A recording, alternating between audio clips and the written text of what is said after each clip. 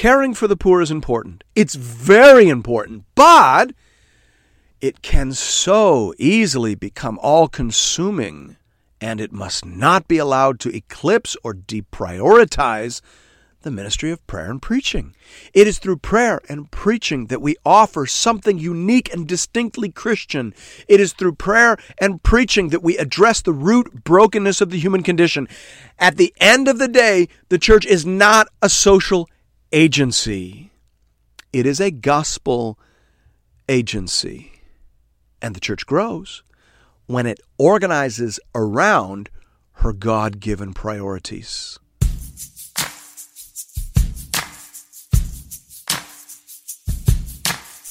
Welcome to Into the Word with Paul Carter. I'm your host, Woody Woodland. The church grows when it organizes around her God-given priorities. That's definitely true. But historically, it's been hard to keep those priorities in proper perspectives and in the right order. It's easy to let good things grow to the point where they squeeze out everything else. That can happen. It did happen, and here in Acts 6, we see the church responding in the appropriate way. Here to tell us more about that is our Bible teacher at Into the Word, Pastor Paul Carter.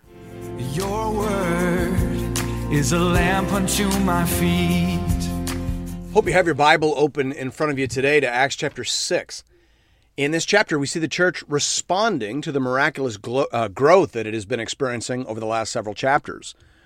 On multiple occasions, Luke has told us that the church has been growing and expanding rapidly. He said in Acts 2:41 that 3,000 souls were baptized in a single day. He told us in Acts 2:47 that the Lord added to their number day by day those who were being saved. In Acts 4:4, he says many of those who had heard the word believed, and the number of the men came to about 5,000. In Acts 5:14 and following, we are told that more than ever, believers were added to the Lord, multitudes of both men and women, so that they even carried out the sick into the streets and laid them on cots and mats, that as Peter came by, at least his shadow might fall on some of them. The people also gathered from the towns around Jerusalem, bringing the sick and those afflicted with unclean spirits, and they were all healed. So the church is growing. People in Jerusalem are hearing the gospel and getting saved and being baptized. And people in the countryside are coming in and they are hearing the gospel. They're seeing the signs and wonders. And they're being drawn into the reach and care of the Christian church. So much so that in Acts 5:28, the high priest accuses the apostles of filling Jerusalem with their teaching. That's a marvelous accusation. And this is a season of unparalleled growth and spiritual blessing. Now, here in Acts 6, we see the church responding to that blessing and that growth with reorganization and delegation. The church had 12 apostles when there were 120 people in a room. Now there are upwards of 10 or 15,000 people, men, women, and children, all across the city. So the apostles are starting to feel a little stretched. Now, notice that they don't appoint more apostles. Only Jesus can do that. Rather, they appear in this story to create an entirely new ministerial office, the office of deacon. That word is used in its verbal form in verse 2. The office itself will evolve and develop over the New Testament canon, but this story shows us how the need was identified and originally met by a growing and Spirit-led church. Hear now the word of the Lord, beginning at verse 1. Now in these days, when the disciples were increasing in number, a complaint by the Hellenists arose against the Hebrews because their widows were being neglected in the daily distribution. Let's just pause and notice a few things here. Let's notice, first of all, that believers are now regularly being referred to by Luke as disciples. The 12, minus Judas and plus Matthias, are now called apostles, indicating their special authority and commission. And the believers generally are referred to as disciples, a word that literally means learners. I think that's interesting. I think that's worth seeing. Christians are by definition learners. There is a certain content to be learned, as well as an example to be followed, right? There is an essential belief and there's an essential behavior. Both are important. Sometimes you'll hear people talking nowadays as if behavior is the only thing that matters. They'll say, well, I behave like Jesus, so whether I have the right beliefs or not doesn't really matter. I have the right behavior. Well, that would be just as silly as saying that you have the right beliefs, but not the right behavior. Obviously, these things are not the same, but just as obviously, they have to go together. I think we do damage to the Christian faith when we elevate either one of those things at the expense of the other. Secondly, notice that benevolent ministry targeted at urgent human need, was part of the original culture of the church. And, of course, we're not surprised by that. Jesus was often seen in the Gospels responding to human needs by healing or feeding or helping in some way or another. And so if we're going to follow Jesus, then obviously we're going to get involved in those sorts of activities. And so we see here in the early church. Thirdly, we should notice that the problem in focus here was as much about culture and language as it was about growth. The Hellenists referred to are Greek-speaking Jews. They had a different language, they had a different culture than the Hebrews, the Aramaic-speaking Jews of Jerusalem and Judea. By and large, the Aramaic-speaking Jews of Jerusalem and Judea looked down on the Greek-speaking Jews of the diaspora. They were seen as compromised and unhelpfully cosmopolitan. And this is just a reminder that whenever the gospel crosses cultural boundaries, there are going to be challenges. It seems here that somehow, in some way, the food distribution got hung up on some kind of cultural barrier. Maybe the delivery people were Aramaic-speaking Jews and they didn't want to go in the homes of Greek-speaking Jews. Or maybe the Greek-speaking Jews just couldn't communicate with the delivery people, and so the requests for food weren't getting through. We don't know. We just know that multicultural church is hard, but it's worth the effort. And here in this story, we see the church making that effort. Now, before we move on to the next session, let me just maybe make one more observation. This whole breakthrough in terms of a new leadership office, a new approach to ministry, this whole breakthrough came about as a result of a complaint. I think that's interesting. Not all complaints are bad, right? I mean, a lot of complaints are bad, but not all complaints are bad. And sometimes, maybe even all the time, it's worth really listening to the complaints that arise out of our ministries, out of our churches. If they're just silly, then by all means delete them, put them in the trash can. But if there's something legitimate there, pray about it, receive it, think about it, and if necessary, make changes. That's what we see in this story. Thanks be to God. Verse 2. And the 12 summoned the full number of the disciples and said, "It's not right that we should give up preaching the word of God to serve tables. Therefore, brothers, pick out from among you 7 men of good repute, full of the Spirit and of wisdom, whom we will appoint to this duty. But we will devote ourselves to prayer and to the ministry of the word." This is so incredibly important for us to see.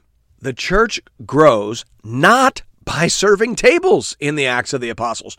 The church grows by preaching the word of God. Faith comes by hearing, and hearing by the word of God, right? That's the main thing. That's the effective thing. That's the powerful thing. Luke makes that point again and again and again. He's making it here in the story. As soon as they free up the apostles to get back to prayer and preaching the word, church starts to grow again. Look at verse 7, right? And the word of God continued to increase, and the number of disciples multiplied greatly in Jerusalem, and a great many of the priests became obedient to the faith. It says the same thing in Acts 12:24, but the word of God increased and multiplied. Again in Acts 19:20, so the word of the Lord continued to increase and prevail mightily. For Luke, growth is by definition growth in the word. Faith comes by hearing, hearing by the word of Christ. That has to be the priority focus of the Christian church. Now, of course, that doesn't mean that we shouldn't do compassionate, benevolent ministry. We should do that. This story is about the church doing that. But it's about the church figuring out a way to do that such that the priority remains on prayer and the ministry of the word. That's so important for us to see. Caring for the poor is important. It's very important, but it can so easily become all-consuming, and it must not be allowed to eclipse or deprioritize the ministry of prayer and preaching. It is through prayer and preaching that we offer something unique and distinctly Christian. It is through prayer and preaching that we address the root brokenness of the human condition. At the end of the day, the church is not a social agency. It is a gospel agency. And the church grows when it organizes around her God-given priorities. And that is what we see in the story. The apostles invent another leadership office, another layer in the church, so that they can keep their focus on the ministry of the word. Now, some scholars will get very precise here and say that perhaps we're not witnessing exactly the invention of the diaconate here. That comes later, probably in reflection upon the effectiveness of this more ad hoc decision. Be that as it may, what we see is the leadership of the church innovating and delegating such that they are enabled to maintain their proper focus. And it works. Pastor Paul, let's park on that for just a minute. I love the idea of the church being free to innovate on things like structure and management so as to make sure that the main thing stays as the main thing. That feels brilliant, but it's also a little risky. How do we know where we're free to innovate and where we're not? Because obviously some things in the church aren't supposed to change ever. So when is flexibility and innovation good and when is it bad?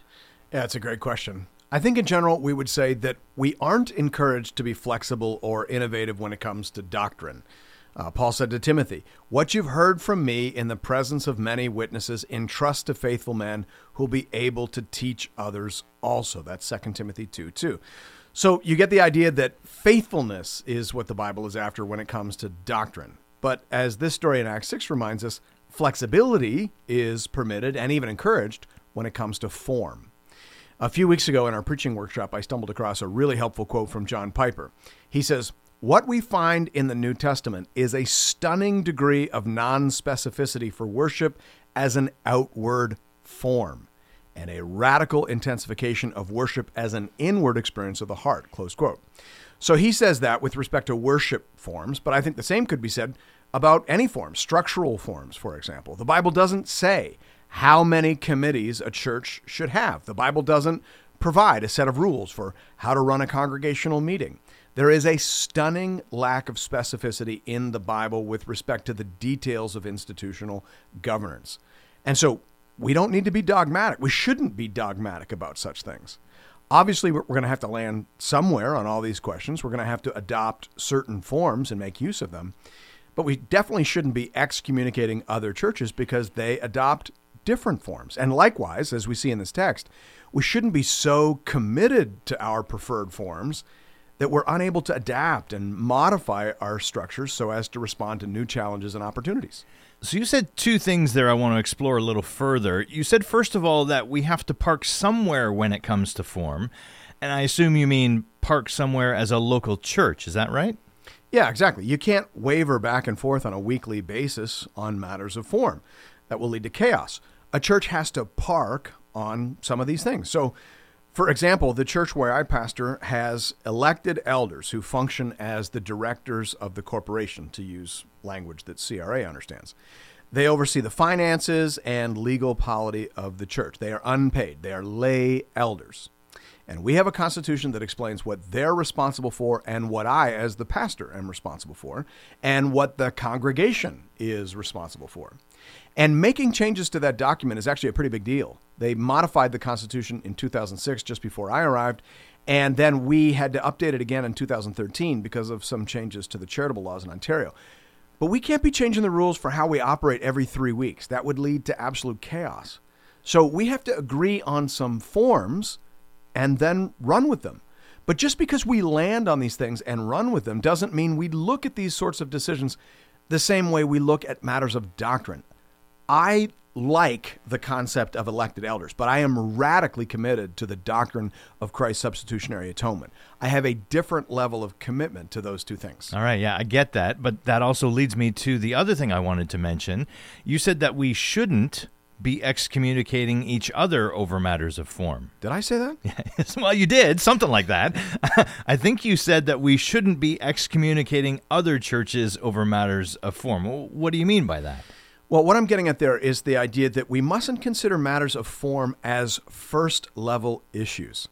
I can't be in missionary partnership with someone who denies the Trinity. Now, of course, I can be friendly and neighborly with somebody like that, but I can't plant a church or co-host a Bible study with someone who denies a core doctrine of the Christian faith. But I could co-host a Bible study with an Anglican friend, for example, who loves Jesus. If we happen to live in the same neighborhood and we wanted to co-lead an alpha program or something like that to reach out to our friends, we could 100% do that together, even though he doesn't have the same opinions and preferences that I have in the area of leadership forms. His church has a priest and a bishop, but they don't have elected elders. That's okay. I disagree with him about that, but as long as we agree on Jesus, the Bible, the Trinity, the atonement, etc., then we can host that Bible study together. We couldn't plant a church together, but we could do some things together.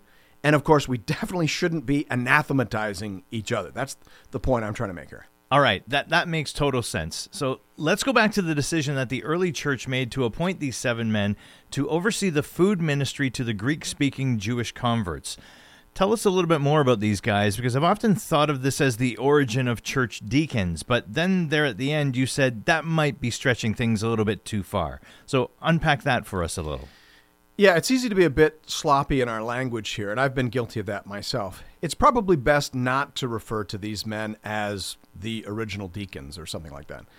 That isn't really what's going on here. I. Howard Marshall, in his commentary, says, although the verb serve comes from the same root as the noun, which is rendered into English as deacon, it is noteworthy that Luke does not refer to the 7 as deacons. Their task had no formal name. The choice of 7 men corresponded with Jewish practice in setting up boards of 7 men for particular duties, close quote. So the function of the 7 in Acts is actually closer to the function of what we call elders today. Remember, the money for the food ministry had originally been laid at the apostles' feet. They were responsible for overseeing the funds and the distribution of what the funds had been given for. But now here, with that ministry expanding dramatically, they make the decision to appoint an oversight board. An oversight board is what we typically call a group of elders, and it is elders that we see later in Acts overseeing the church money. So in Acts 11:30, when the church in Antioch wants to send money to the church in Jerusalem, it says, they did so, sending it to the elders by the hand of Barnabas and Saul, Acts 11:30. So actually, it seems that what's happening here is that the church in Jerusalem is setting up an oversight committee to manage the food ministry, specifically the food ministry to Greek-speaking Jews. So later in the same commentary, I. Howard Marshall says again, it would seem rather that the 2 groups were in close contact, even if they worship separately in their own languages, and that the 12 had a general authority over the whole church, while the 7 were leaders of the Greek-speaking section, close quote. So whether you want to call them deacons or elders isn't really the point. The point is that the church understood themselves as having the ability to be flexible when it came to leadership and management forms. Jesus never said anything about elders or deacons in the Gospels. There's no obvious Old Testament precedent that they could directly appeal to. And yet here we see the church inventing a whole new layer of leadership and structure, and God blessed it. That's the point. On the other side of Pentecost, with our new hearts and with the gift of the Holy Spirit and the Word of God being taught accurately and authoritatively by Jesus, it's almost as if God trusts us to handle some of these decisions relating to method and form. Now, if you don't understand that, then you'll find yourself fighting holy wars over all kinds of things that don't ultimately matter. Churches that grow permit a fair degree of flexibility with respect to form. That's really helpful. I really like the distinction there between matters of doctrine and matters of external form. Let's jump back into the story now at verse 5. And what they said pleased the whole gathering, and they chose Stephen, a man full of faith and of the Holy Spirit, and Philip, and Prochorus, and Nicanor, and Timon, and Parmenas, and Nicolaus, a proselyte of Antioch. These they set before the apostles, and they prayed and laid their hands on them. And the word of God continued to increase, and the number of the disciples multiplied greatly in Jerusalem, and a great many of the priests became obedient to the faith. And Stephen, full of grace and power, was doing great wonders and signs among the people. Then some of those who belonged to the synagogue of the freedmen, as it was called, and of the Cyrenians, and of the Alexandrians, and of those from Cilicia and Asia, rose up and disputed with Stephen. But they could not withstand the wisdom and the spirit with which he was speaking. Then they secretly instigated men who said, we have heard him speak blasphemous words against Moses and God. And they stirred up the people and the elders and the scribes, and they came upon him and seized him and brought him before the council. And they set up false witnesses who said, "This man never ceases to speak words against this holy place and the law. For we have heard him say that this Jesus of Nazareth will destroy this place and will change the customs that Moses delivered to us." And gazing at him, all who sat in the council saw that his face was like the face of an angel. We'll finish up the story of Stephen in the next chapter, but we should probably notice here, in passing, that while signs and wonders are most commonly associated with the ministry of the apostles in the book of Acts, they are not exclusively associated with the apostles. Stephen is not an apostle. And yet Luke tells us that Stephen, full of grace and power, was doing great signs and wonders among the people. That's a useful reminder to us, and a bit of a caution against over-regulating the work of the Spirit. Yes, there is something special about the apostles, but there is also something general and universal about the Holy Spirit. And both of those truths need to be kept in mind as we work our way through this important story. There are special and unrepeatable events in the book of Acts, but there's also a pattern and an example for us to follow. The trick, of course, is sorting out which is which. But clearly, Stephen is not an apostle. We are told simply that he was a man full of faith and of the Holy Spirit. May that be said of you and of me. Listen, Stephen was a regular person, and yet he did wonders and signs among the people. And when he spoke, it was with great wisdom and the Spirit. I see no reason not to pray that the same might one day be said of you and of me, and of many others in our churches. Why not? God is sovereign. He can still adorn the gospel however he chooses, and we can still pray like they do in Acts 4:30 for the Lord to stretch out his hand to heal and to do wonders through the name of Jesus Christ. We can do that. And God can answer or not as it serves his will and purpose. I would like to see everything in this chapter represented in the church today. I would love to see the proper priority being placed on prayer and preaching. And I would love to see a generous, broad, multicultural, and well-organized approach to compassionate and benevolent ministries. And I would love to see power. Holy Spirit, Christ-honoring, gospel-adorning, spiritual power. Lord, make it so in our day. Thanks be to God.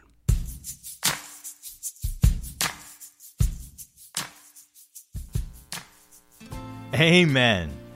Pastor Paul, I know we're almost out of time here, but I was interested in something you said near the end of the program audio. You pointed out that Stephen was not an apostle. He was just a regular guy, and yet the Bible says that signs and wonders were being done through him. So how does that work? I seem to recall you saying in a previous episode that one of the main reasons for signs and wonders was to authenticate the apostles as the special representatives of Christ. So are signs and wonders for apostles only, or can anyone do them? Right. Well, I mean, that should be an easy question to answer in the 30 seconds we have left. Yeah, I believe you. Go ahead. The short version only. Well, as I said a few episodes ago, I think back when we were talking about Acts chapter 3, the primary purpose of signs and wonders was to authenticate the apostolic preaching of the gospel. These signs and wonders were like road flares. God was marking off this movement and this message as the one he wanted people to pay particular attention to. But that doesn't necessarily mean that only the apostles could perform miracles. Here we see Stephen doing signs and wonders, and then in Acts chapter 8, Philip is said to perform miracles as well, and he wasn't an apostle.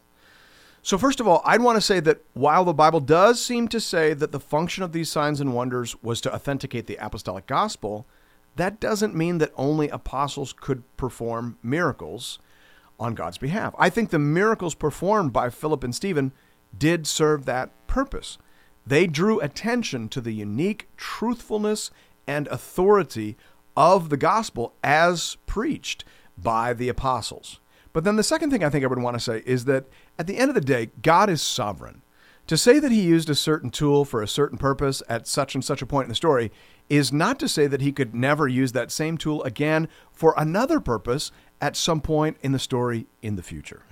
That makes sense. Thanks for taking the time to walk us through that.